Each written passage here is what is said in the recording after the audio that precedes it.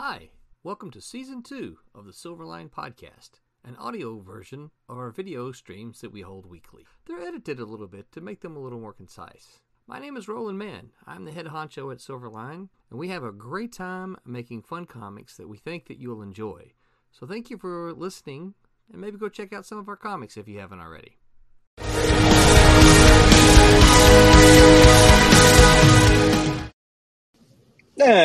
Creating beyond calculation, beyond politics, beyond the big two. Welcome, Silverliners, to the wonderful world of Wednesday Wham! I'm your host, Dean Zachary, and we're joined tonight by our core away team of professionals. We have Barbara J. Kailberg, the Empress of the Inks. We have Rob Davis, the Paragon of Pencils, the Superior Skeptic.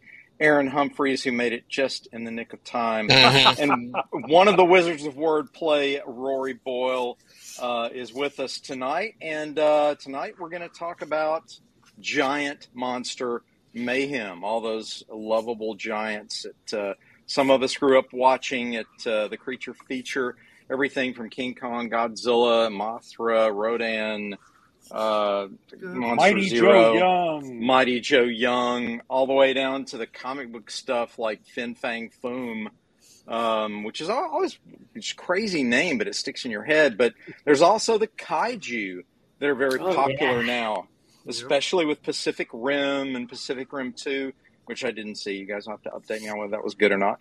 But so, without further ado, we're going to start with tales of working on a giant monster comic book from Barb, who actually got to work on Godzilla for Dark Horse. So tell us about that, Barb. When and how did that happen? What era are we talking about? And what was the story, if you remember? And the creative team. I'd like to hear all that.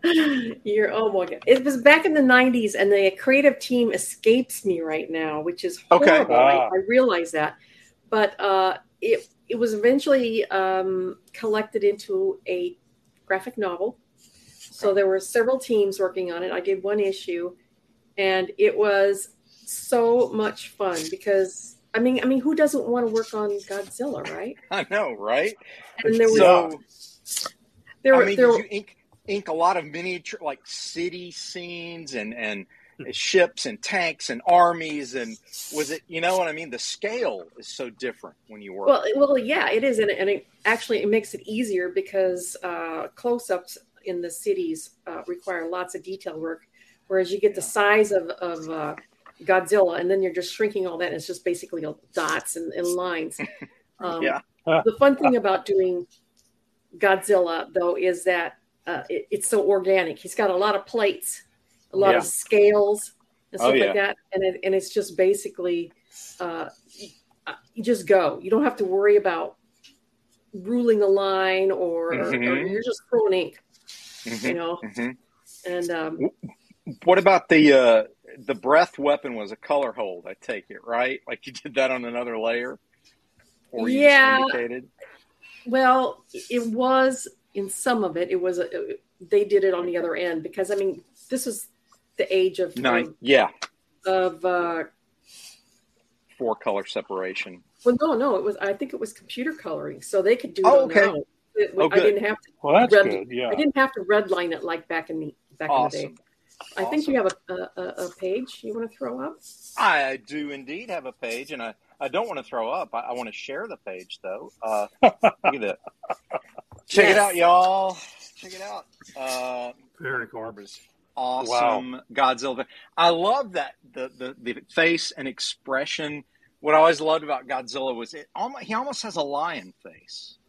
Don't you think, Barb? Yes. I think so. God, it looks so cool. And I mean, they gave him eyebrows. Have you noticed that? Yes. They gave him eyebrows so that he could show surprise, anger, bewilderment, you know. Yeah, I know. He can emote. I mean, a giant dragon from under the ocean can emote. That's right. And the thing is, he's not only just an offshoot of a dragon. He's an offshoot of a dinosaur / dragon / sea monster. So you're kind of mixing three different cultures here, where you've got dragons, you've got dinosaurs, you've got sea monsters, and it's all rolled up into this scaly package that that everybody seems to. And the thing is, audiences like Godzilla. They emphasize with Godzilla because he's been wronged, and he's a creature that's been created from the hubris of man. Mm-hmm. And Swamp Thing. They've like Swamp Thing, yeah. And so he's suffering because of humankind, and it's not his fault. And a lot of people kind of empathize with him, and he becomes their hero, an anti-hero. Yeah, it's fascinating to me, the empathizing with the giant monster that's roaring through the city, destroying everything. But again, it's beautifully written because what you got is like a tragic hero. It's almost like a rabid dog that it's not their fault. And Cujo of the sea, right? Cujo of the sea. It's interesting too, the parallel. Many years before Godzilla, there was King Kong, and the fascinating appeal of King Kong for me, besides the cool stop motion animation, which then was all the rage in the mid 20th century with Ray Harryhausen's films and Sinbad movies and so on, and we got to see a lot of ancient mythology brought to life from lots of different cultures through stop motion, way before, CG effects. But back to King Kong, one of the appeals of King Kong was, again, it was a cautionary tale, man versus nature. Man mistreats nature, nature bites back. Yes. And bringing Kong to New York City and putting him sort of in a circus situation where he's oogled like a freak. And then he breaks out, wreaks havoc, and then, they shoot him off the Empire State Building, and it's real tragic. All the versions are well done. To me, the one that really captured the pathos of Kong, the sadness of Kong's destiny to be killed, was the last one with Peter Jackson. They really amped up the emotion and the connection between the leading lady and Kong. And you get that, almost that, a lot of people don't know this movie, but some of you may, the Old Yeller feeling of, that's like my pet dog that we had to put down. It's like that. No, we don't want to hurt him really, but what else are we going to do? We're going to, tranquilize him and try to send him back? Or we can't let him run free. So, this is something we don't want to do, but we're going to be forced to euthanize him. Right. And so the sort of the sadness of that, they really amped that up in the last one, but it still had the cool factor. And Jackson's spent so much time on Skull Island, in some people's opinions, too much time with, dinosaur, stampedes and giant bug attacks and all sorts of crazy things like that. But then when we finally, I didn't even remember the vampire bat attacks till I watched it again recently. But he fights a bunch of giant vampire bats too. But at any rate, wow, rock on, man, rock on. Aaron, what about you, my friend? I know you're a fan of Japanese anime, which includes some kaiju stories. One might even argue that all kaiju stories come from giant monsters. Almost all of them are from Japan, even Godzilla. I think the only one that's non-Japanese is King Kong. King Kong, right. Yeah, all the other ones come from Japan. So even the giant robot storylines that we've talked about before, one might argue that part of the appeal is similar to the appeal of the giant monster, because again, some of these giant mechs that these characters get into, even they become monsters in their own way. What do you think is appealing, and why do you think crowds still show up at giant monster movies like Pacific Rim is a recent example? Yeah, Pacific Rim, which was a love letter to like Godzilla and all of them. I don't know. I think it's just a spectacle of somebody destroying something that it's so big. I mean, you're having something. It's the same thing of like natural disaster movies that Roland Emmerich used to do. Yes. A tornado Yes. plane, but you have a monster. It's just the idea. People like the idea of mass destruction. And I mean, Godzilla was really born from World War II. I mean, so much of his stuff is tied to that absolutely idea right. of mankind's fear of nuclear destruction. Yeah, like nuclear. What does nuclear fallout do to nature, and how does it mutate and twist and corrupt nature, and then how does nature fight back? Did you have a favorite as a kid watching these things?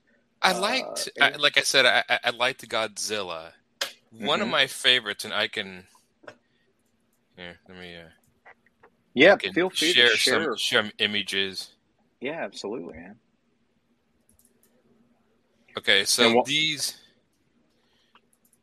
are kind of out of order, but I remember as a kid, this was one of my, and maybe this is stretching the idea of giant monster, but it technically is a giant monster, or the Centrati.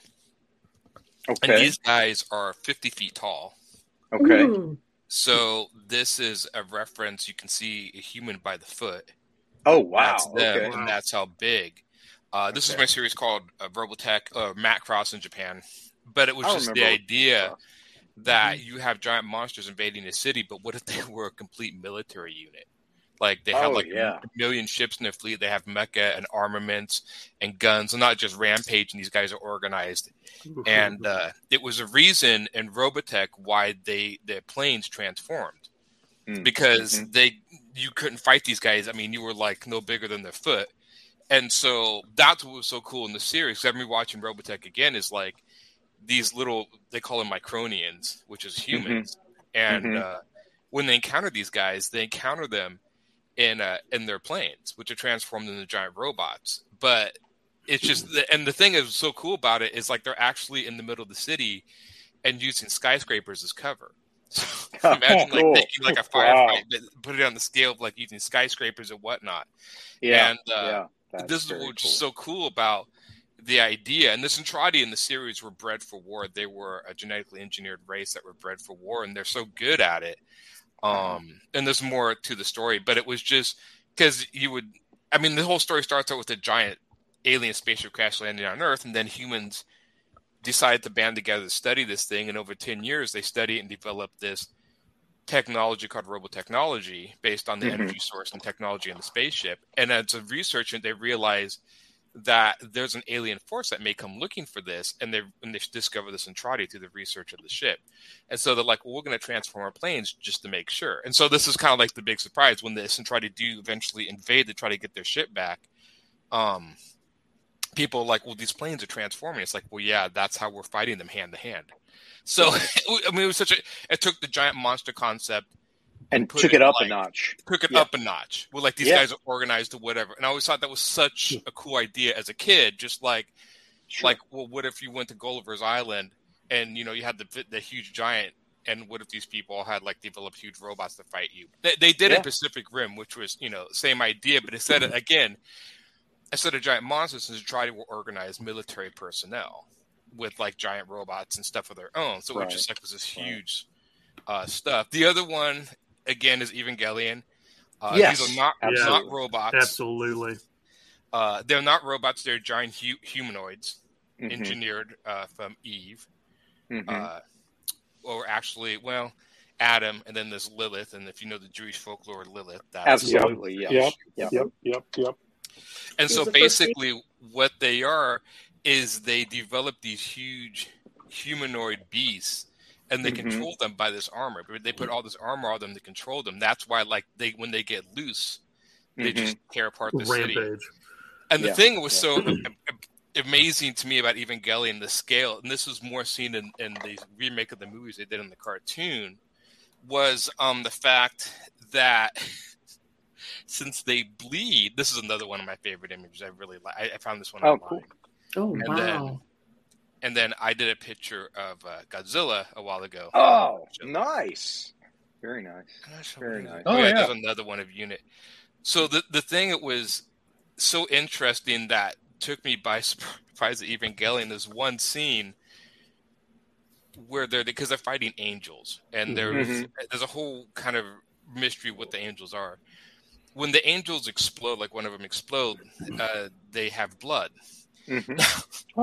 They show a scene of an entire tidal wave of blood just destroying the city and drowning it. Yeah. Wow. Okay. And it's one of those scales where you're like, oh my God. I mean, if you're talking in the movie, there's one where one of the units basically starts tearing apart another one of the units, like tearing his arms off, like basically disemboweling him and tearing his head off. And like, I remember him just like punching this thing's head in, and the eyeballs and blood just go scout. And they show buildings, and the buildings just being awash with blood and giant eyeballs rolling down the street. I mean, it's just like, and you're like, it's a gore fest. It's a gore fest, but on a scale that you can't imagine. Yeah. It's just like so I was just like, movie on. Yeah, giants, right? The Evil Dead with giants. Yeah, it is, and it was just like when they saw it on that scale, I'm like, well, that's more horrific than I can imagine. Yeah, like the scale of what they're doing. So yeah, Evangelion took because Evangelion was took the giant monster genre, and that's what he originally ran with. Did his own thing with it, but he just like, what if you add gore? And I'm like, oh, that completely changed the entire scope. That changes the whole tone of it. Yep, absolutely. I want to also get other takes before we come back to the second part, which we're going to talk about applying the giant monsters into stories that we're working on now, and if that would even work. Rob, what about you? Tell us some of your favorites as a kid and why they were, and what was the appeal of these giant beings to you? Well, I can't remember the names of the movies. I probably should have looked them up beforehand, but there's one. I think it's Tarantula. Oh yeah, remember that movie? Remember sure. where they're. It starts out as a regular sized tarantula, and then they do some sort of treatment to it, and it ends up eating cattle and Did you guys... stuff like. Is that scary or what? Did you ever see the movie Eight-Legged Freaks? Yes, absolutely. That was a comedy. I really love good that comedy. movie. Kind of slapstick comedy. But back to Tarantula, Rob. I think it was yet another toxic spill.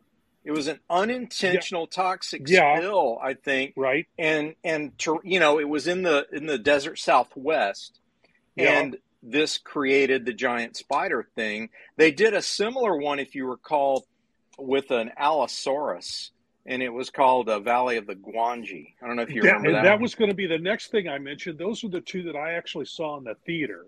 Okay. The others I saw have seen since then on television.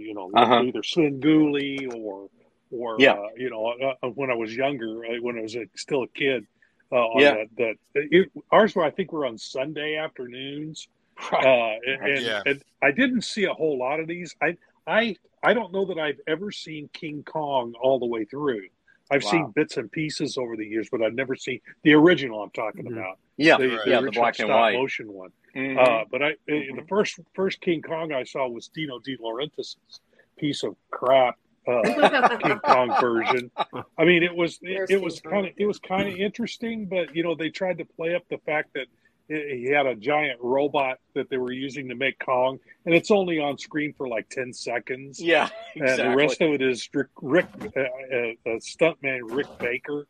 In a costume. In a costume the rest of the movie, and you're going, that's not a freaking robot. But and then Rob's like, I've seen a robot. I know what a robot looks like. That's not a robot. I know. Robot. I watched Forbidden Planet. I watched Lost in Space. I know. I never cared for Lost in Space. I was always a Star Trek fan. Right. But anyway, those are the ones I remember. And there's probably there was a whole series of those kind of movies where they had giant creatures of one type or another.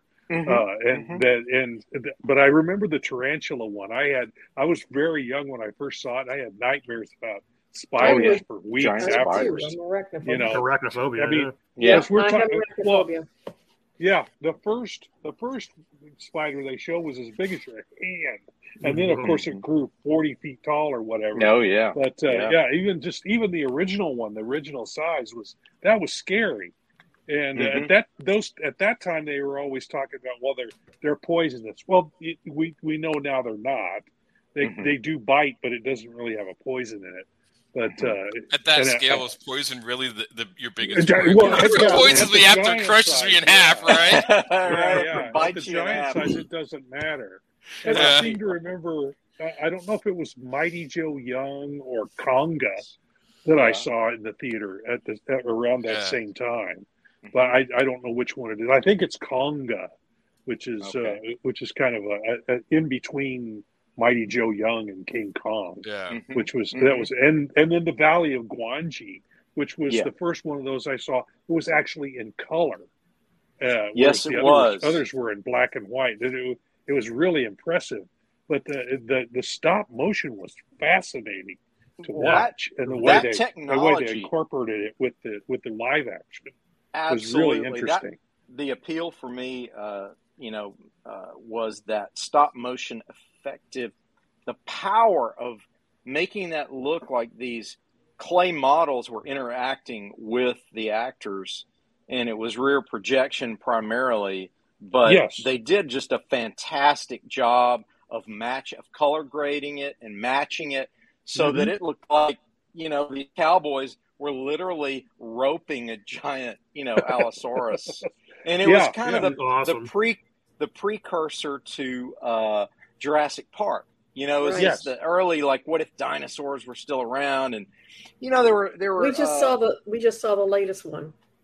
Oh, did you? Yeah. Was it okay? Was it? I'm hearing mixed reviews. I heard it was kind of. It was good, but it couldn't match the last few. It was kind of we kind of went out with a whimper instead of a bang. It's funny in Jurassic Park that all the dinosaurs are natural living animals, and they spend all their time basically hunting humans. And I'm like, what time have you seen a bear or tiger? Because I live up in cougar country, we don't see cougars hunt. Well, there's other types of cougars, but we don't. I was gonna say, no.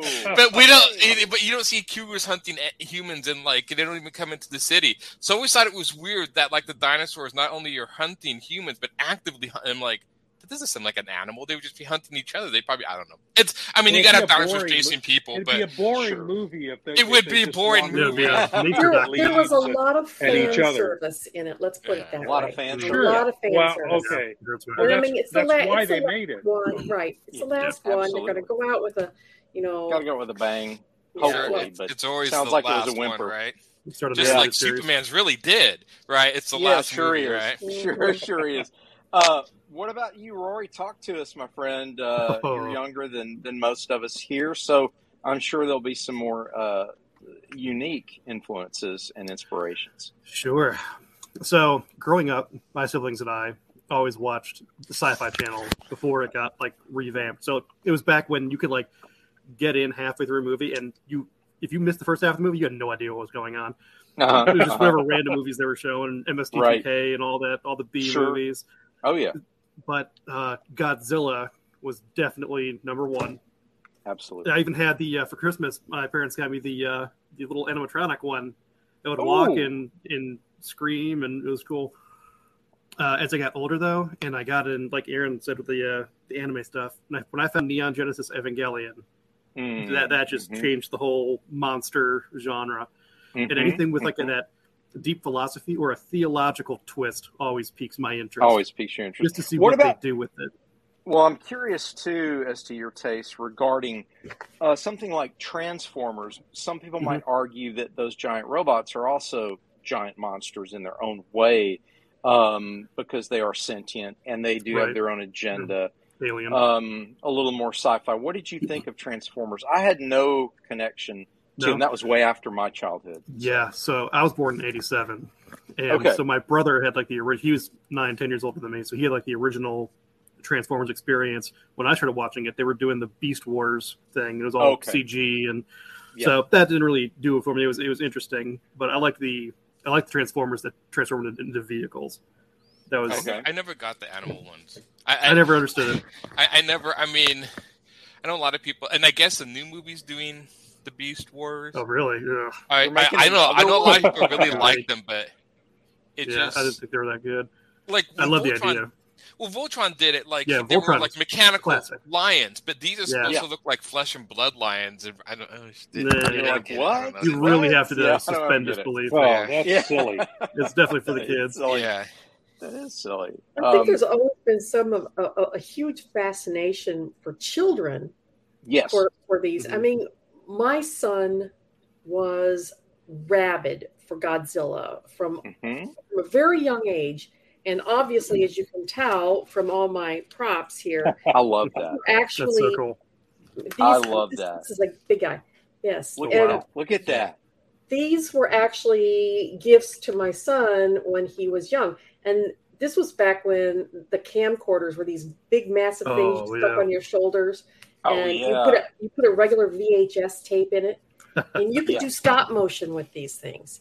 And my kids would set up these huge Hot Wheels cities, and they dragged the Ghostbuster houses or buildings out and everything like that. And then they would stop motion this guy going through it, and it looked fantastic. And they spent more hours doing that than I could even count, because it was fascinating to them. The whole stop motion monster making their own movie would keep them occupied for hours and hours. I mean, it was great because I had deadlines to meet, so they'd be up here. Yeah, it's like, here, kids, go do this for a while. Yeah. But I think it speaks, the big monsters speak to something in childlike in all of us. Larger than life. Yes. Yeah, dinosaurs are the same way. Yeah. Yeah. Remember being a kid? I got all those too. I'm sure that you guys learned about the dinosaurs. As a kid, one of the first things I memorized was, okay, that's a Tyrannosaurus Rex. That's a Triceratops. That, you know what I mean? And I knew just in case you all came that across stuff. them, you knew what you were in for. It was bizarre. Why? I mean, but again, I think it has something to do with the psychology. As a child, you're small and basically powerless. So you can live out a lot of power fantasies or doing things through these creatures. I think one reason the Hulk is so popular among younger readers is that same idea that, I'm angry at my brother or sister or my mom and dad or my whoever at school. And if I could just become the Hulk and I'll show them, it's that sort of surrogate for anger and expression that's, probably that's an interesting take, because I would have thought the exact opposite, because with the original TV show, it was all about controlling your emotional outburst. Yeah. Right. Well, that's the message, but as a child not thinking so deeply about it, it's more just living out the power fantasy at an earlier age. Godzilla then becomes, your other hero, whether it's Superman or whoever, Trust me, or the kaiju. I have an almost 4-year-old grandson, and his favorite thing to do with all these things is to smash them together. Yes. Smash. That's awesome. I think with Godzilla, when I was young, it was the first time I realized that companies just like rehash ideas to get as much money out of it. When they came out with Mecha, back in the old films. Oh, yeah. Mecha. Like, give the guy a break. Quit bringing him back. Mecha there it is. Oh, yeah, there it is. So, Barb, do you have any more pages you can find and share with us? I don't okay. now. I was hoping you did. But that's no matter. I wanted to take us a little bit into an unexpected world here and talk about giant monsters in terms of epic fantasy. There's something about the epic fantasy where we automatically accept giant monsters such as dragons, cave trolls, obviously dragons, ogres, Balrogs, demons from the ancient world, that sort of thing.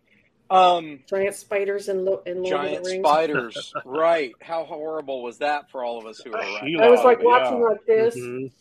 Yeah, exactly. So again, when we have, I think it has a lot to do with the childlike fairy tale nature of epic fantasy.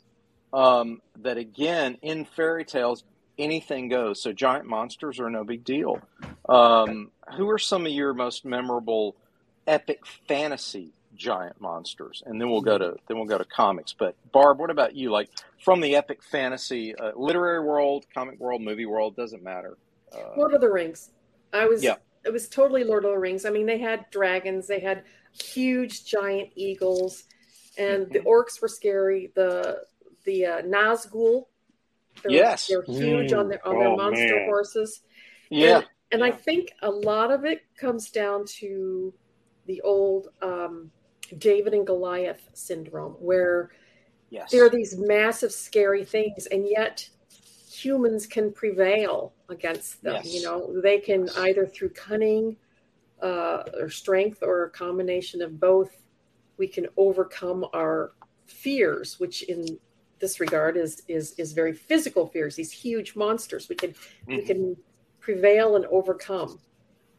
That's an interesting take on the appeal, and we'll explore that a little more when we start talking about applying these creatures to our stories. But the larger the villain, right, then the more heroic the win or victory over that villain.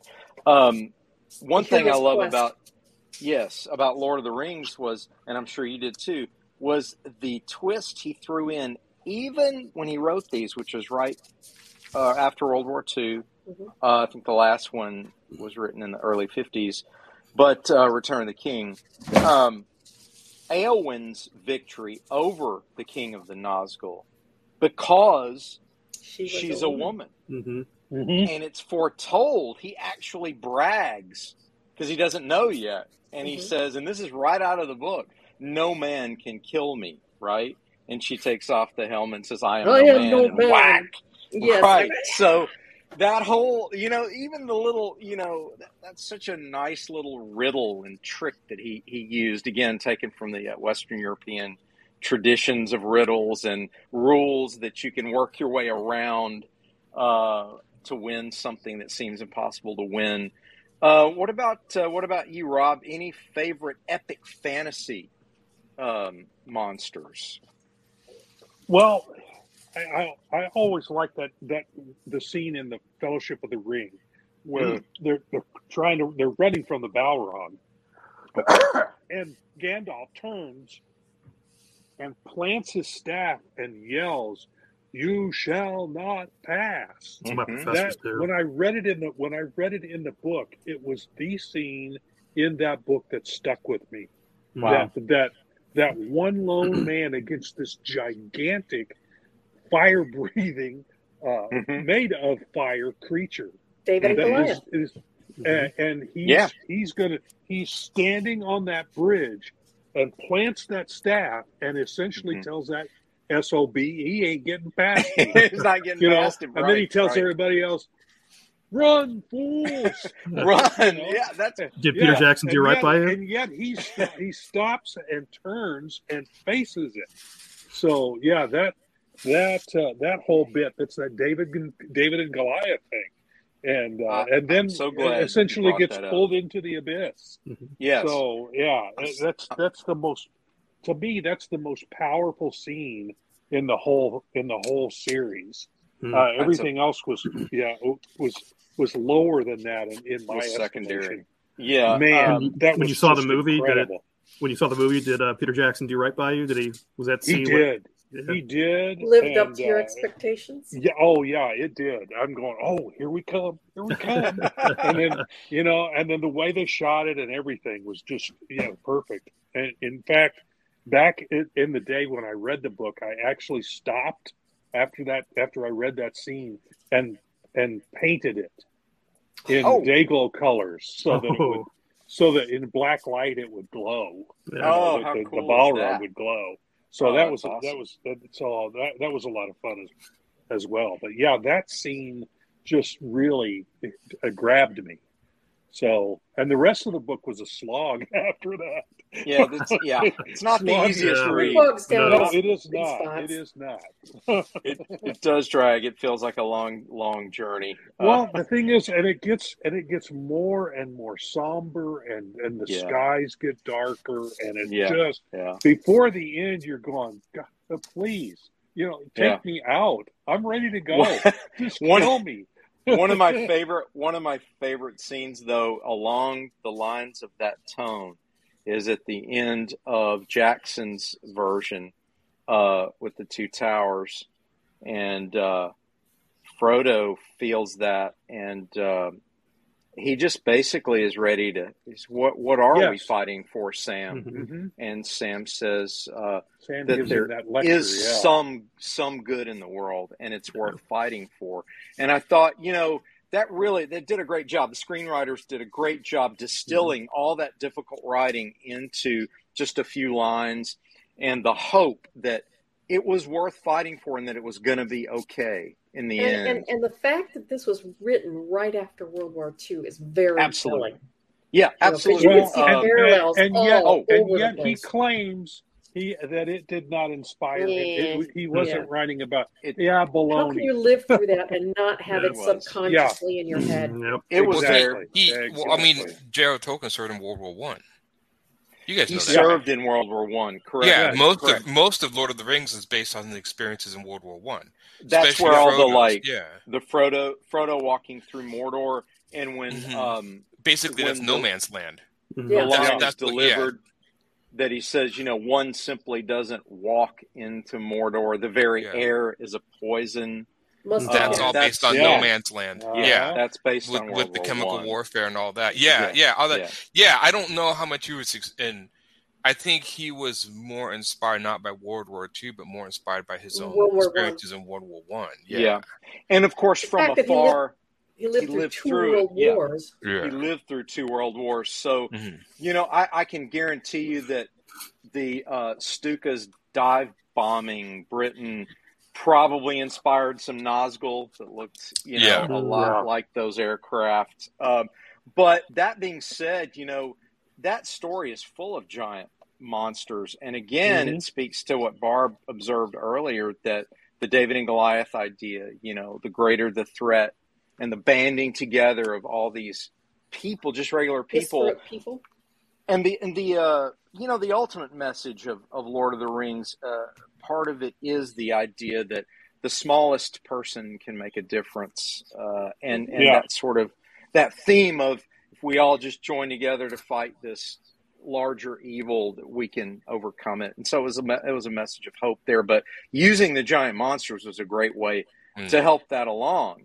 Rory, did it live up to your expectations, the Balrog scene? Did you read it before, or had you seen the animated series? I read it after I saw the animated series that we discussed in a episode earlier on. Episode. Yeah. My grandmother made me read The Hobbit like 3 or 4 times, and so I had the background, right? Mm-hmm. And that's kind of my sister and I would go see like opening day Lord of the Rings, and once I had seen them all, I went back and read the books, and man, that first one is that is marching through Mordor. It's a slog. It is a slog.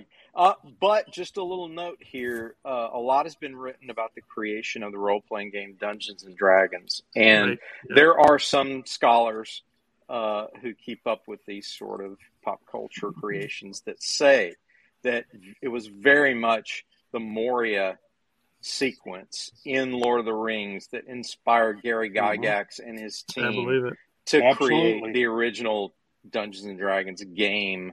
The idea of a fellowship of adventurers having to go underground through a dangerous mine or any kind of labyrinth idea and survive, and making them stick with not just rolls of the dice for their fate, but also, they had to carry their supplies and all of that. It very much mirrors the Tolkien experience through Moria. So, definitely. What about you, Aaron? Talk to us, man. Epic fantasies that are some of your favorite giant monsters. I'm trying to think of any giant. I know probably more of my epic fantasies are going to come from video games growing up. Okay, all right. I was a big fan of Shadow of the Colossus. Okay. Rory probably knows this one. They re-released that like a couple of years ago, right? Yeah, a couple of years ago they did. And the whole premise of the game is you're bringing, I think it's like his girlfriend or his wife, they never really explain, to this temple, and she's dead or comatose or something. They never quite explain. and there's a voice that tells you if you go basically kill these 12 giant colossi or creatures, that you're resurrector, and there's like more to it than that. But the whole game is literally going. You're this little dude, and you're literally going and climbing up these giant colossi and killing them and stabbing them in the head. And each one is a puzzle you have to figure out. It's fantastic. As far as like giant creatures, that's probably some of my favorite ones. I'm trying to think of fantasy. I mean, like, how big are we talking? Are we talking like Godzilla size, or just? It doesn't matter. Just larger than human. It can be 25 feet tall. It can be 100 feet tall. I really like the rock biters and the Neverending Story. I thought they were cool. That's an interesting reference. I'm glad you brought that in. Yeah, that was one of my favorite ones as far as like giant. And that was a movie aimed at children. Yeah, absolutely. I mean, the original. I'm not the original book. I'm not sure was the guy who wrote the book hated the movie so much he told him to take his name off the movie. Disowned it. Spectral Skull says, "I tried to read the the woman book, born feel like it harkened back to Macbeth." It did indeed. It did. That's a good observation. And he also says, he asks, Gandalf is like a demigod, right? I mean, he is a Maiai and all. Yeah, he's actually also called an Istari, which is a race of angelic-like guardians from the earlier ages of Middle-earth sent to guard. His particular jurisdiction was guarding the hobbits and the Shire, I should say. So, yeah, he's a highly powered individual himself. So is Saruman. And Radagast, who's brought into the Hobbit a little more. I'm certainly liking. I don't know if they're creatures, but I've been replaying Horizon Zero Dawn. I don't know if you guys know. Haven't played it yet, but somebody said I was liking it. What's this one? So Horizon Zero Dawn is basically you play as this girl Aloy in the future. Okay. And like a post-apocalyptic, but there's you're in a natural world, but all the animals are robotic dinosaurs and giant robotic, like it was like T-Rex, and then they have bison or whatever, and you got to figure out how to hunt these things down. You can look. I think they're making a TV series out of it now. I think they're doing. Okay. And they just released the second one. Is that similar to there was a movie that was popular a few years ago? You guys probably know about this more. Attack on Titan. Attack on Titan. That is that's based on a manga, Japanese anime, manga. And then they made a live action movie. And it's giant humans, right? It's giant. I was always wondering what the secret was. My friend finally told me like what the big secret was about it. I'm like, no, that's stupid. I don't like that. I have my own theories why they were doing it. And I've been that way in movies. Like there's been movies where I like you'll bring about a premise. I'm like, oh, that'd be really cool if it's that. And then if it's something else, like, no, that's stupid. I don't like that. So I've done that before. The Attack on Titan was, and it was cool because they would use these sort of like rope sort of harnesses that would like almost like these, like a Spider-Man, they'd shoot from the hips, like these spikes, and they'd spike in the buildings, and then they would like propel them through the air so they can fight these giant things through the air. It was a really cool concept. I started watching the anime, and I got through season 1, I think, and I didn't finish it. But and the humans, it's just like this walled city of like, I think the humans are like Germanic or something. They look completely fantasy, but then you have these giant humanoid titans climb over the wall, and they just have these huge grins and smiles. They're very creepy looking. It's very. I think there's even some with like no skin. It's really reminded me. Yeah, it's really odd. You know what it reminded me of? I don't know if any of you guys saw this recent movie. I think it was last summer that came out, The Green Knight, which is kind of an art film. Yeah. I did want to see that. I never got a chance. Probably doesn't hold up the story. No, it doesn't. But there's a very odd sequence in it where they use Celtic giants, very similar to what you're describing with Attack on Titan, where they're just giant humans, and they look like spectral, ghostly things, and they're not explained. He just sees them in a vision, and they make very eerie sounds, and it gives the whole story just its own odd, unsettling atmosphere, very similar to Spirited Away when you see a forest creature that's a giant or something. I was always a fan of Lovecraft as far as fantasy. Yes, I like Lovecraft. That was the other Lovecraft thing. is good. Lovecraft has some good giant, the old ones, good outer space creatures coming to destroy the Earth from another dimension. Right. Well, we don't even have to go into, Marvel, because Doctor Strange, but even he's always guarding against Lovecraftian style beings that are going to come through another doorway and like the destroy big us. octopus in the new movie. I can't remember the name of that. I haven't seen it, but I'm going to see it now that it's streaming. But here's the other thing. Even the spandex superhero crowd is fighting giant monsters. Think about it. Yeah. The Avengers, and they're fighting JLA, giant monsters in the movie, in the JLA, right? Mm-hmm. And the Thor movies. Yes, yeah, they're giants. They're larger than life. So this brings me full circle around to, as comic book creators, as we're writing our stories.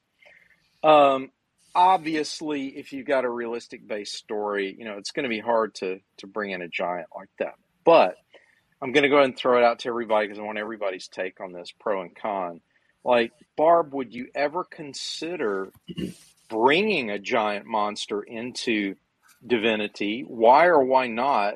And if you couldn't do it conventionally, could you do it in a dream sequence or something like that? No, you're muted. You're muted. I would never have a physical monster. A dream sequence is a unique idea, and it could probably be something to do with the id, because if you really look at Divinity, it's very metaphorical that Divinity is this little girl, and she's going up about this huge cabal. So you can see we've got a David and Goliath thing going on there with the cabal. She could absolutely have a dream where she's going up against a huge monster that would represent in her subconscious the evil cabal. Yeah. So I do have a metaphorical large monster in Divinity. Oh, good. Hopefully, that's a tease for what's coming down the road. Because I've been lucky enough to read issue 3, and it's not in that one. So, yes, because he's going to do a cover for me. And yes, I'm excited. I've already got one in my head. I'm like, that's what I'm going to do. It's one of 3 artists I've lined up. I'm not going to release the other 2 names, but they're pretty awesome. Yes, they are. I'm in very good company. Rob, what about you? Would you bring a giant monster into the story you're working on, that you're creating? Well,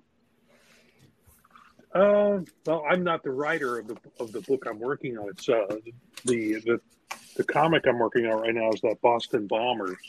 That's right. You were telling me about that. I think the monsters in that are political in nature. They're metaphorical rather than an actual big monster. But it's an organization that it's essentially the Roman Empire. Oh, okay. That has lasted into the 20th century. And could be a giant monster. And this guy who's trying to, it's become quote unquote domesticated. And this guy who he kills off the emperor and takes over as the new emperor and wants to take it back to its closer to its more destructive and fascist origins. That whole thing. Yeah. Well, that's interesting because even in Revelation, the beasts were considered the Roman emperors. Yes. That's one of the interpretations. Absolutely. The 666 stood for, I think it was Nero. Some people have said was the actual beast that they meant by doing 666. Because in numerology, I think his number comes to 666. So, but that's a whole other kind of monster we're talking. Yeah, that's a different monster now. But would you do a creature? Would you want to do it? Let's say it this way: if you're not writing it, would you want to draw a comic that had like giant creatures in it? Would that be something you want to do? I've never had the opportunity. It would be kind of fun to do, I would think, especially if it's because like Barb was mentioning about the organic stuff on Godzilla. That's a lot more fun to draw. Yes, it is. Than getting out your ruler and making all these straight lines, like she was talking about. It's like if the first few pages of the Boston Bombers is out on the savannah in Africa, and everything's organic. So I don't, You're just slinging down ink. Yeah, and so you can, and exactly, you can just kind of, you could do shapes like that, and it works. For the tall grass, you just go, and there it is. So you would enjoy lines. Based on what you just said, you would enjoy drawing like a King Kong comic book, probably. I would. Doing a lot of research to draw apes would be a lot of fun. I did 12 issues of Planet of the Apes. I know ape fur. Oh, good for you. Well, that's a little different because they're humanoid. They're more humanoid in shape. An actual gorilla has very short legs and very long arms, and their gait is completely different. King Kong wasn't a true gorilla. He was kind of a cross. He was more humanoid than a true gorilla is. He didn't have that huge forehead that most gorillas had. Mm-hmm. Yeah, it didn't have like a silverback. Yeah, it was a little bit.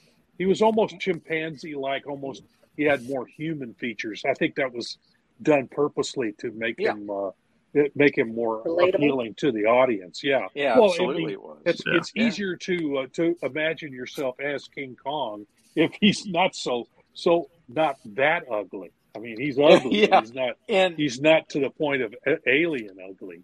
Right. That makes sense. That makes sense. What about you, Rory? Would you consider bringing a giant monster into, for example, Steam Patriots as the writer? I'm going to say yes. And because Scott and I are usually of one mind, he would probably also feel there was a place for it. Because we're so steampunk, I have two schools of thought on it. That we would make some giant machination. Yeah. Ooh. Oh, that would be one thing. The other one, really fun. Yeah. I have one word for you. Yeah. Kraken. Yes. That's all I'm going to say. Yeah. That might be another comic I'm working on for Steam Patriots. Indeed. Yes. Yeah. Good idea. Steampunk monster. Mechanized. No, but expand a little bit on, so you'd want to make it along the lines of the steampunk idea of a clockwork, a giant mechanical creature. Okay. With maybe multiple people running around up inside, going up and down ladders, making everything move, An animated Trojan horse. Yeah. And I can see it like traipsing through the shore, destroying British ships along the way or something, or making it a means of transportation, and war. But my second thought was, just like every culture has dragon myths, almost every culture also has giant myths. So the Native Americans had giant myths. Mm-hmm. Yes. And I always loved the picture of like the sleeping giant that just looks like a hill. Mm-hmm. Oh, yeah. People like forget it's there until it wakes up. I like that too. I don't know if that would work in as well. That might be a little too supernatural, but yeah, I think the world on the back of a turtle. Yeah. Yeah, the world on the back of a turtle. And no one's mentioned, we brought up Lord of the Rings and mentioned almost all the giant creatures, but I consider Treebeard a giant. Oh, yeah. He's not necessarily a monster, but, he's I was going to say, growing up, like my dad's side's very Irish, mom's side is Slavic, and I love like folk tales and all the old stories. So all the Irish stuff, like Celtic, Brythonic, is so tied to Nordic. Yes. And then the Slavic is so close to like the Polish and the Germanic and the Nordic. It all kind of comes together. When I read Beowulf, man, as a kid, that just like lit up my world. That did it for you, man. Yeah. Yeah. I feel you, man. It's like when I read Jason and the Argonauts, man. I was all there, the Hydra. What was the what was the one movie with they battled that statue of Achilles and they had like the drain on the back of his heel or something? Oh yeah. Oh, that's same vein as Clash of the Titans. Yes. It was probably a Harryhausen. That was probably a Harryhausen movie. Absolutely. I used to love watching Harryhausen movies. Oh yeah. Those are full skeletons. The skeletons and the giant statues that would come to life, and then as they got more advanced and cheesier than cheesier than you could possibly believe, you had Patrick Wayne starring as Sinbad. Sinbad, you had a big octopus there. Yep, 20,000 fathoms. A giant lion and a centaur. I thought, man, that's cool. Who was the one with the giant monitor lizard? Oh. That was the first one. 20 million miles to Earth. 7. Oh, are you talking about a Voyage of Sinbad movie? I don't remember. I think where that was the first Sinbad where they did. movie. Yeah, they just 50s. Had a picture of a monitor lizard. Yeah, and it was a monitor lizard. I remember that. Yeah. And then they had little people in front of it, so it was superimposed. Yeah. Yeah. Make the monitor lizard look like it was as big as a 20-story building. Very cool. I want to go to Aaron here now. I know that in your stuff, there's all kinds of epic monsters and creatures, and so you've probably had the opportunity because you do the fantasy stuff, so the sci-fi as well. Have you got a story right now that's going to have a giant monster in it? A giant? Giant. Relative to the cast members, I guess, is Obsolete's going to have a giant? But you're not writing that. You're just drawing it, right? No, there's. Just I've already done it. Uh-huh. Yeah, there it is. Yeah. I love that. Yeah, I've already done the giant monster. What's the name of this creature? The Divine Wrath. Awesome. Yeah. Awesome. So I mean, I did all the That's fighting. Cool. Yeah. And how did they bring down the wrath, the Divine Wrath? How did they? They? I can't tell you that. You don't want to give that away, do you? That's a major crux of my kids. It's a minor, kind of a major turning point in my story. Okay. So you have to read it to find out. Aha. Right. So, and it's only in the middle of the story. So we get to this in the middle of the story. Nice. Very cool. Talking about D&D earlier, I should go grab my monster manual because there's some genius ideas for monsters in there. Those incredible ideas. Oh, yeah. Yeah. Now, what, Barb, if you're going to bring one in, is it metaphoric? Can you tell us that?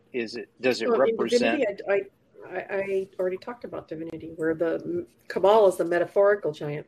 If I had a chance to do a different comic, I would love to do a Dungeons and Dragons type thing.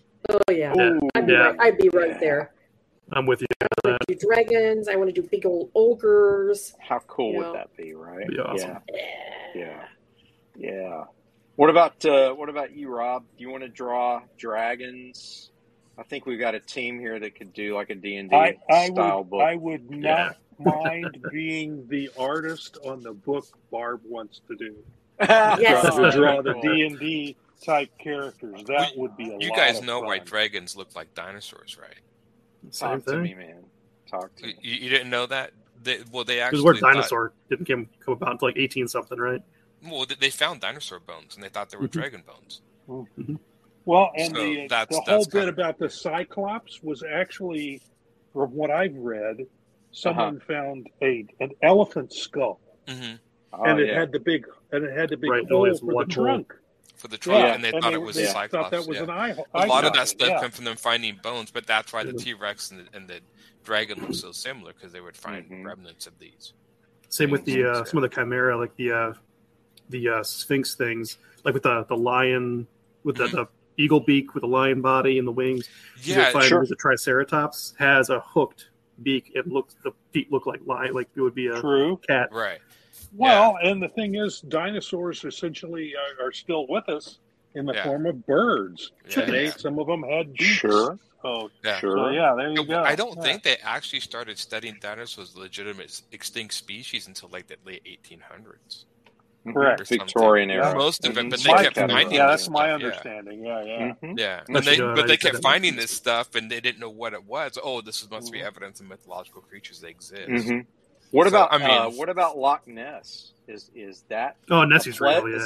Is that a plesiosaur? That just the only thing I would say, if it is a near plesiosaur, you would think they would have some sort of population in there. Like, if there was only one, it would have died years ago.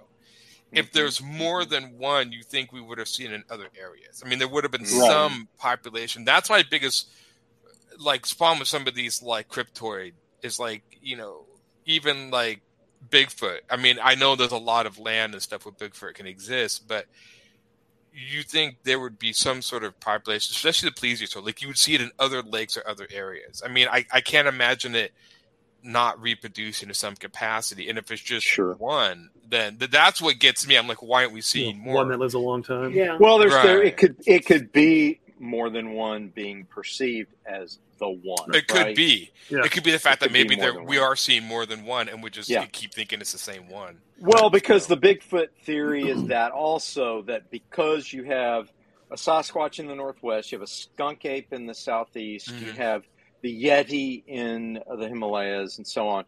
That's all the same species. Right. Yeah. And they're adapted to their landscape and their environment and so on. Genus. Right. Yeah. So the idea there is that's a giant cryptid, as we like to call them now, but in my book, it's still a giant monster. I mean, is it possible, you think, to have primitive beings like that are still running around that haven't Thomas Jefferson thought so. Yeah. Oh, really? Right? That's the whole the Lewis and Clark expedition. Part of the reason he wanted it because he was dead set that there are still giant monsters in the West. And that was one of the things they had to look for. I'm actually writing a story of that too. I'm doing the Lewis and Clark, but a horror story. Oh, how cool, man! That's awesome. We were having fun talking about giant monsters, Brent, and just to catch you up briefly, we started with our favorites, and everyone shared that, and then we started with mythological creatures and why they're important in epic fantasy, and everything from Godzilla to the Balrog. We've talked about. But I was going to ask you some of the same stuff. Number one, what's your favorite giant monster from back in the day? Do you have a fave? Not really. When Kong versus Godzilla Godzilla versus Kong, the movie came out, I was like, I'll see it, but I really don't have a horse in this race. So, yeah. So it was okay. But, I mean, at the same time, like, I loved Pacific Rim. There's just we talked about that too, a giant robot hitting a monster with a ship. I just loved it. Something cool about that. I'm going to have to watch it now. I have not seen it. So I'm going to have to watch the second one. You know, Pacific my problem Rim is fun. In the old days, when it was a guy in a rubber suit walking around a model, I couldn't make the leap to say, "Oh, wow, that's a giant monster."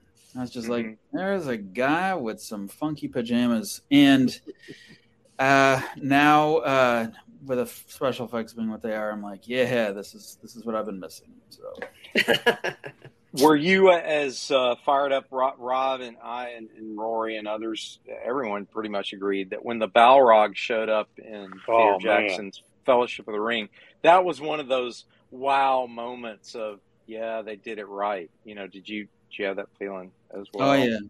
Although, have you noticed whenever a giant monster shows up on the scene, the first thing they do is affect a giant roaring pose, followed by a giant roaring roar?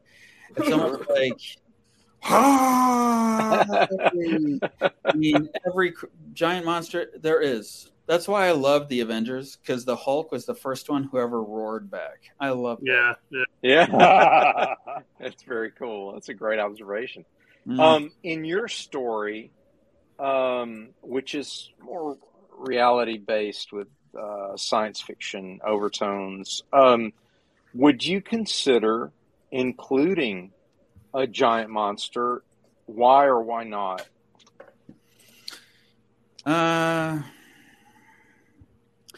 I would if it maybe probably not, but maybe the secret behind Kalis is I don't know if it would make sense to do it. Okay. And what about in Cape Town? In Cape Town, not really at all. You wouldn't open a doorway with the Tesseract and bring in a lot of giant creatures that look like, undersea sea serpents. Space whales? Space whales. I love that in Avengers. They were scary. The space whales. The Leviathan, Going through through New York. Going through the city and tearing everything up. I don't know. I feel like Cape Town is, I mean, the whole idea is almost like, what if you could be a superhero, not because you had powers? I mean, it would be like the real world, but what if it was kind of acceptable to do it? So the real question would be, how would you feel if like a kaiju showed up on the news? Like, that would be awesome. Everybody thinks it would be awesome right until the kaiju steps on their house. It's all fun and games. It's all fun and games until somebody gets hurt. Yeah. Yeah. In the certainly in the context of the storytelling, it would be visually spectacular. I'd love to see that. My first thought is if something like that ever happened, my son would have to go and fight it. Yeah. So, there's that. Yeah. I just always people always say like, what if that ever happened? I'm like, well, considering our gravity, it would probably just collapse in a pile of mush under its own weight. It would just die. I don't think anything is able to. That's an interesting point. You come in from a different dimension, and you weigh 500 tons, and all of a sudden like, oh, I can't move. And you just. I always thought that was a very clever way to save us from the aliens in the War of the Worlds. They caught with the virus. They caught a cold. They caught a cold and died. And they did the exact same thing, only a computer virus in Independence Day. Mm-hmm. Yeah, same idea. But that classic story that H.G. Wells wrote, and even in the remake in the past decade and a half or so, really caught that whole idea of they're so superior to us, the technology, the this, the that, but their immune systems can't handle, all the viruses in the air, and they M. Night Shyamalan's Signs, water. Yeah, that one. So come to a planet that's 70% water. For me, it's like, don't come here. It's 75% water. What's wrong with you? And there's a really good line in Jurassic Park. I think it was the original one where the only good one. Sadly, somebody says they're so busy asking, "Can we do this?" Mm-hmm. Nobody's asking, "Should we do this?" Should we do? Yeah, cloning the dinosaurs. Yeah, yeah. That's enough. Again, that has the cautionary tale similar to Godzilla, really, if you think about Jurassic Park. But Michael Crichton, again, was echoing themes from his previous novels, namely with Jurassic Park, he was echoing Westworld. But even in the Andromeda Strain, he was always doing this sort of epic, oh man, we should never have done this, and it just causes havoc, worldwide. I'm not giving you any huge spoilers away here, but in the last Jurassic movie, they've done that as well when they're messing with locusts, and they create giant locusts. And again, it's one of those that backfires on them. It's one of those we shouldn't have done this. Yeah,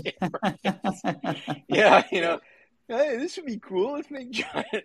No, that would not be cool. What could go wrong? What could possibly go wrong? I know, right?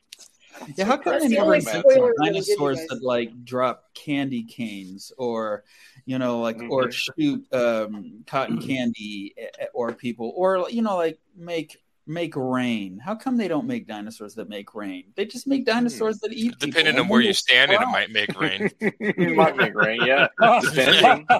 Depending. What about and really, let's talk about this for a moment. The Abominable Snowman and Rudolph the Red-Nosed Reindeer, right? Mm-hmm. Did it scare you guys when you were a kid? No, I loved it. Nope. I loved it too. It scared me though when I was Remember, I wasn't a typical girl. I loved all this stuff.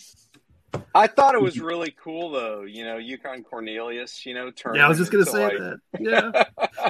My buddy tried to convince his wife to name their first child Yukon Cornelius, and she was adamantly opposed. Yeah. Hey, that's who Rory looks like. No, I know. That's it. You just you gotta do the every now and then, and it would just work so well. I think he did. Oh man! Yeah, what a character, man! What a great. I got so much fun. I need the hat. Where's the hat? When I was a little girl, and the big thing for me was watching the lizard chase Johnny Quest, and then I go to Rudolph, and cheesy. Yeah, it was cheesy, right? The lizards and Johnny Quest. Yeah, that brought up a lot. That was what a great movie to be made. The Komodo dragons. Yes, the Komodo dragons and Johnny Quest, and then you go to the Abominable Snowman and Rudolph. I'm like, they had an Abominable Snowman. They also had a giant id monster, very similar to Forbidden Planet in Johnny Quest. Mm-hmm. They also had after the light. Yeah, and even their mummy was giant, or was it just? It was bigger than normal. Bigger, yeah, it was tall. I think the mummy was larger than normal. I think they wouldn't touch Johnny Quest because of Haji. Well, yeah, but that could actually, if it was written well, it could be so cool. Yeah, I would love to see it best done. Friends, great. Yeah, I mean, if you just wrote him as a cool character, man, he's cool. I mean, both those boys are just awesome. It was one of those things, as a kid. And Barb, I'm glad you said that you loved all that stuff, even as a little girl, because what it tells us is it doesn't matter that there weren't any girls in the original Johnny Quest. You loved it anyway, right? Oh, yeah. I mean, you didn't care. Did you freak out and go, man, I wish there were girls in this show? You didn't care? Nope, didn't care. It was all about the story and the adventure and the excitement. And it was the same for Lord of the Rings. I mean, how many heroines were there? And they added a few in the movie to kind of even it out. But there weren't that many, except for Éowyn. No. Éowyn and Arwen slightly. Arwen's role is expanded for the film, obviously. But yeah. It did well. We brought that up too, Brent. That we got Sailor Moon later on. Yeah, epic. We got Sailor Moon. That's right. Epic fantasy is one of those worlds, genres, I should say, where giant monsters are just kind of expected. I mean, what's an epic fantasy without a few dragons and ogres and orcs and giant things? I was too wrapped up in the story and the fantasy and the whole imagination of it to sit there and go, well, I think this is unfair. They should have a woman. It wasn't even a part of my thinking at that point in my life. I was young. I was totally fascinated with the entire concept of dragons and orcs and stuff like that. I wasn't into the feminism thing at that. That came later in life. But I still don't make a huge fuss if it's a predominantly male dominated, because if it's a good story, it's going to override that. Yeah, we did have Red Sonja too. Oh, I love Sonja. I have Red Sonja. Absolutely. Yeah, Wonder Woman. Yeah, Wonder Woman. I've done a lot of Wonder Woman. I love Wonder Woman. Yeah. Now, hey, there were giant monsters in some of the Wonder Woman stories too, because I think there were. You got Greek mythology there, so you got a whole. I've done ElfQuest, and that was very balanced with a male and a female. Has anyone talked about Cloverfield yet? No, I was gonna bring that up. That was good. Talk about Cloverfield, man. That's by far my favorite Godzilla movie that didn't actually star Godzilla. Oh, the whole world of it. I mean, they're good. That's the one that made the most sense to me because, I mean, there's no mythos, there's no mythology. It's like sudden terrorists have attacked New York. Oh, wait, but it's not a terrorist. Well, what is it? And everyone's running around going, what's happening? What's happening? That sounds about as real as it gets. Yeah, I like that. And also, they took a page from that approach for War of the Worlds, where you really are seeing the whole battle through the eyes of the average person just trying to survive. Phil says, "Sup, Silverline peeps? Sup, Phil? We're just talking about giant monsters, man. Having a great night." So Cloverfield, did you like that ending in Cloverfield? I thought that was very terrifying. I thought it was like, wow. This is scary stuff. That was the best part about Cloverfield was, in a way, it was a very human story. So from start to finish, I think that anytime you get away from that in any kind of a movie, you start to lose any reason to really stick with it. It starts to become interesting, which is the first four of those now? Failure. What? Is there 4 movies in the Cloverfield universe? I think there were just 3. What were they? What were they? Enlighten us, Brent. 10 Cloverfield Lane was the second one. Yeah. Okay. Cloverfield Paradox. Yeah, the third one was the Paradox. Is that the spaceship one? Cloverfield Lane was really interesting because it was a film that wasn't about Cloverfield. It was about a girl who was running away from an engagement and then got in a car accident, woke up in a guy's bunker who said, the apocalypse has happened and we have to live down here forever. And it only started to become Cloverfield like towards the end. Well, like the last 15, 20 minutes. Yeah. Wow. It was good though. Mimicked the whole idea about Cloverfield, this is why I feel like they really kind of departed with the third one, and I thought it was such a mistake, because the coolest thing about the Cloverfield movies is that it's not about a giant creature attacking. It's about people going, what do I do? What do I do? Mm-hmm. And the drama that creates. And, there's army guys with rocket launchers getting stepped on left and right. And you'd think, oh, that's really cool. But that's also really noisy. And in the meantime, you've got people going, where's my brother? Where's my brother? He was just right here. And, oh, he's dead. Oh, I got to call my mom, and that sounds pedestrian, but really that's where the most gripping scenes. That's where the drama is. So, yeah. I agree. The scenes in War of the Worlds where the elder son in the family is just obsessed with joining the fight, wanting to go fight the creatures, and the father and the daughter are like, no, we've got to find a safe place to, survive. And because again, in that particular case, the giant monsters were the tripods, and you didn't know what they were. And they had that weird sound that was, I think the sound design of that, as well as Cloverfield, the sound design made those movies so terrifying too. Nightmarish sound. Phil says, cool deal. I just wrapped colors on a book with giant monsters. Ooh. That's awesome, man. But I think you've hit on, Brent, that the way to successfully integrate giant monsters into our stories, make certain the human interaction with each other in a terrifying, cataclysmic, apocalyptic situation caused by the giant monsters. That's what's going to sell it. That's what's going to connect it. Did anybody watch Reign of Fire? Oh, yes. Matthew McConaughey. Yes. Great story. That's a great one. That was a good one. Great. Oh, wow. I mean, that was bringing dragons into the modern era and showing what kind of destructions it rained on London and stuff. Oh, that was scary as shit. Yeah. That was good. Oh, that was a good movie. Yeah. I watched it again not too long ago. Does it hold up, Rory? Because it's been years. Gerald Butler was in it too. Gerard Butler? Yeah, Gerard Butler. Gerard. Yeah. Sorry. Wow. Yeah, okay. it's I wouldn't say holds up. The idea of it's still solid, but some of the acting is like, a little over the top. Yeah, they're digging around. Matthew McConaughey. Matthew McConaughey. Does he? But wait. Does he just look at everyone at one point and go, "All right"? None of that. So it's that whole concept of in our quest to, be bigger and badder and dig deeper than anybody, and to do our technology and make a bigger city. They dig down too deep, and they tap into something they shouldn't have.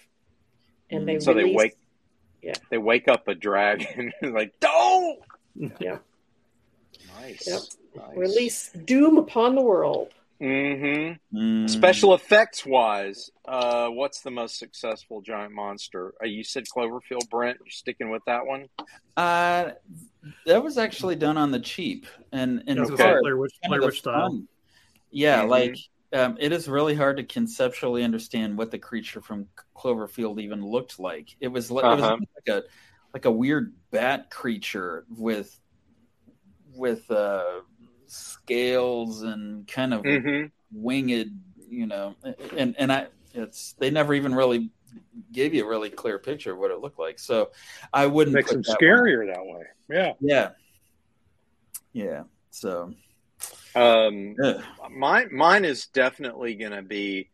I think the Balrog is probably one of the best realized monsters that I've ever seen. Although the giant monsters in Godzilla King of the Monsters are done pretty convincingly. You've got the classics brought back in CG style. So you got Rodan and Mothra and Monster Zero, or Ghidorah if you prefer. But those were well done as well. I like the modern Godzilla. It's pretty the mother alien in Aliens. Yes. Oh, yeah. All that real effect. Oh, yeah. Mm-hmm. Terrifying. That freaks me out. One I thought of that we hadn't talked about is a movie. You're not going to bring up my mom again, are you, Rob? Well, if you want me to.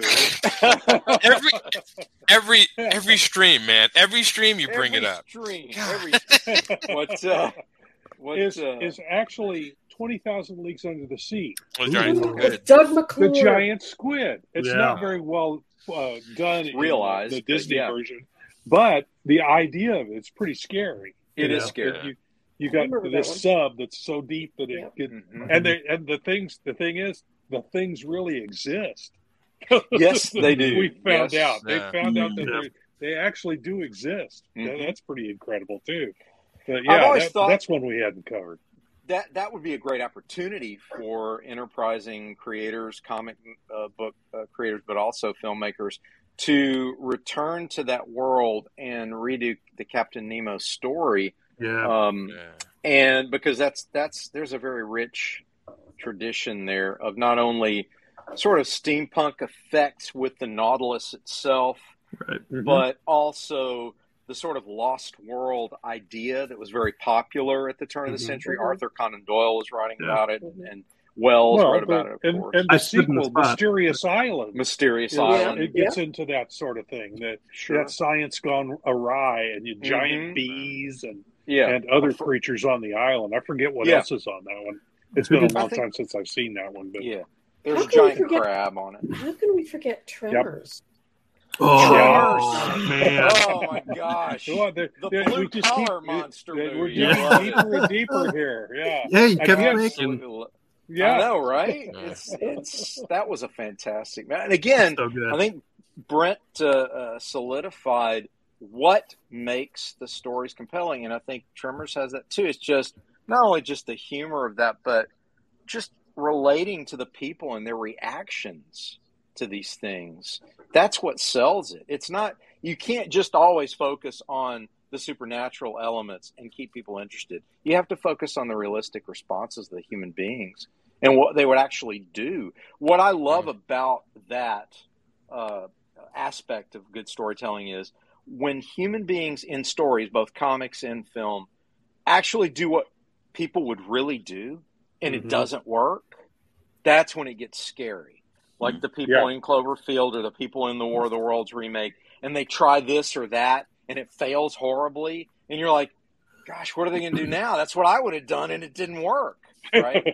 Rather than the typical Hollywood approach of walk into the dark room. Hello?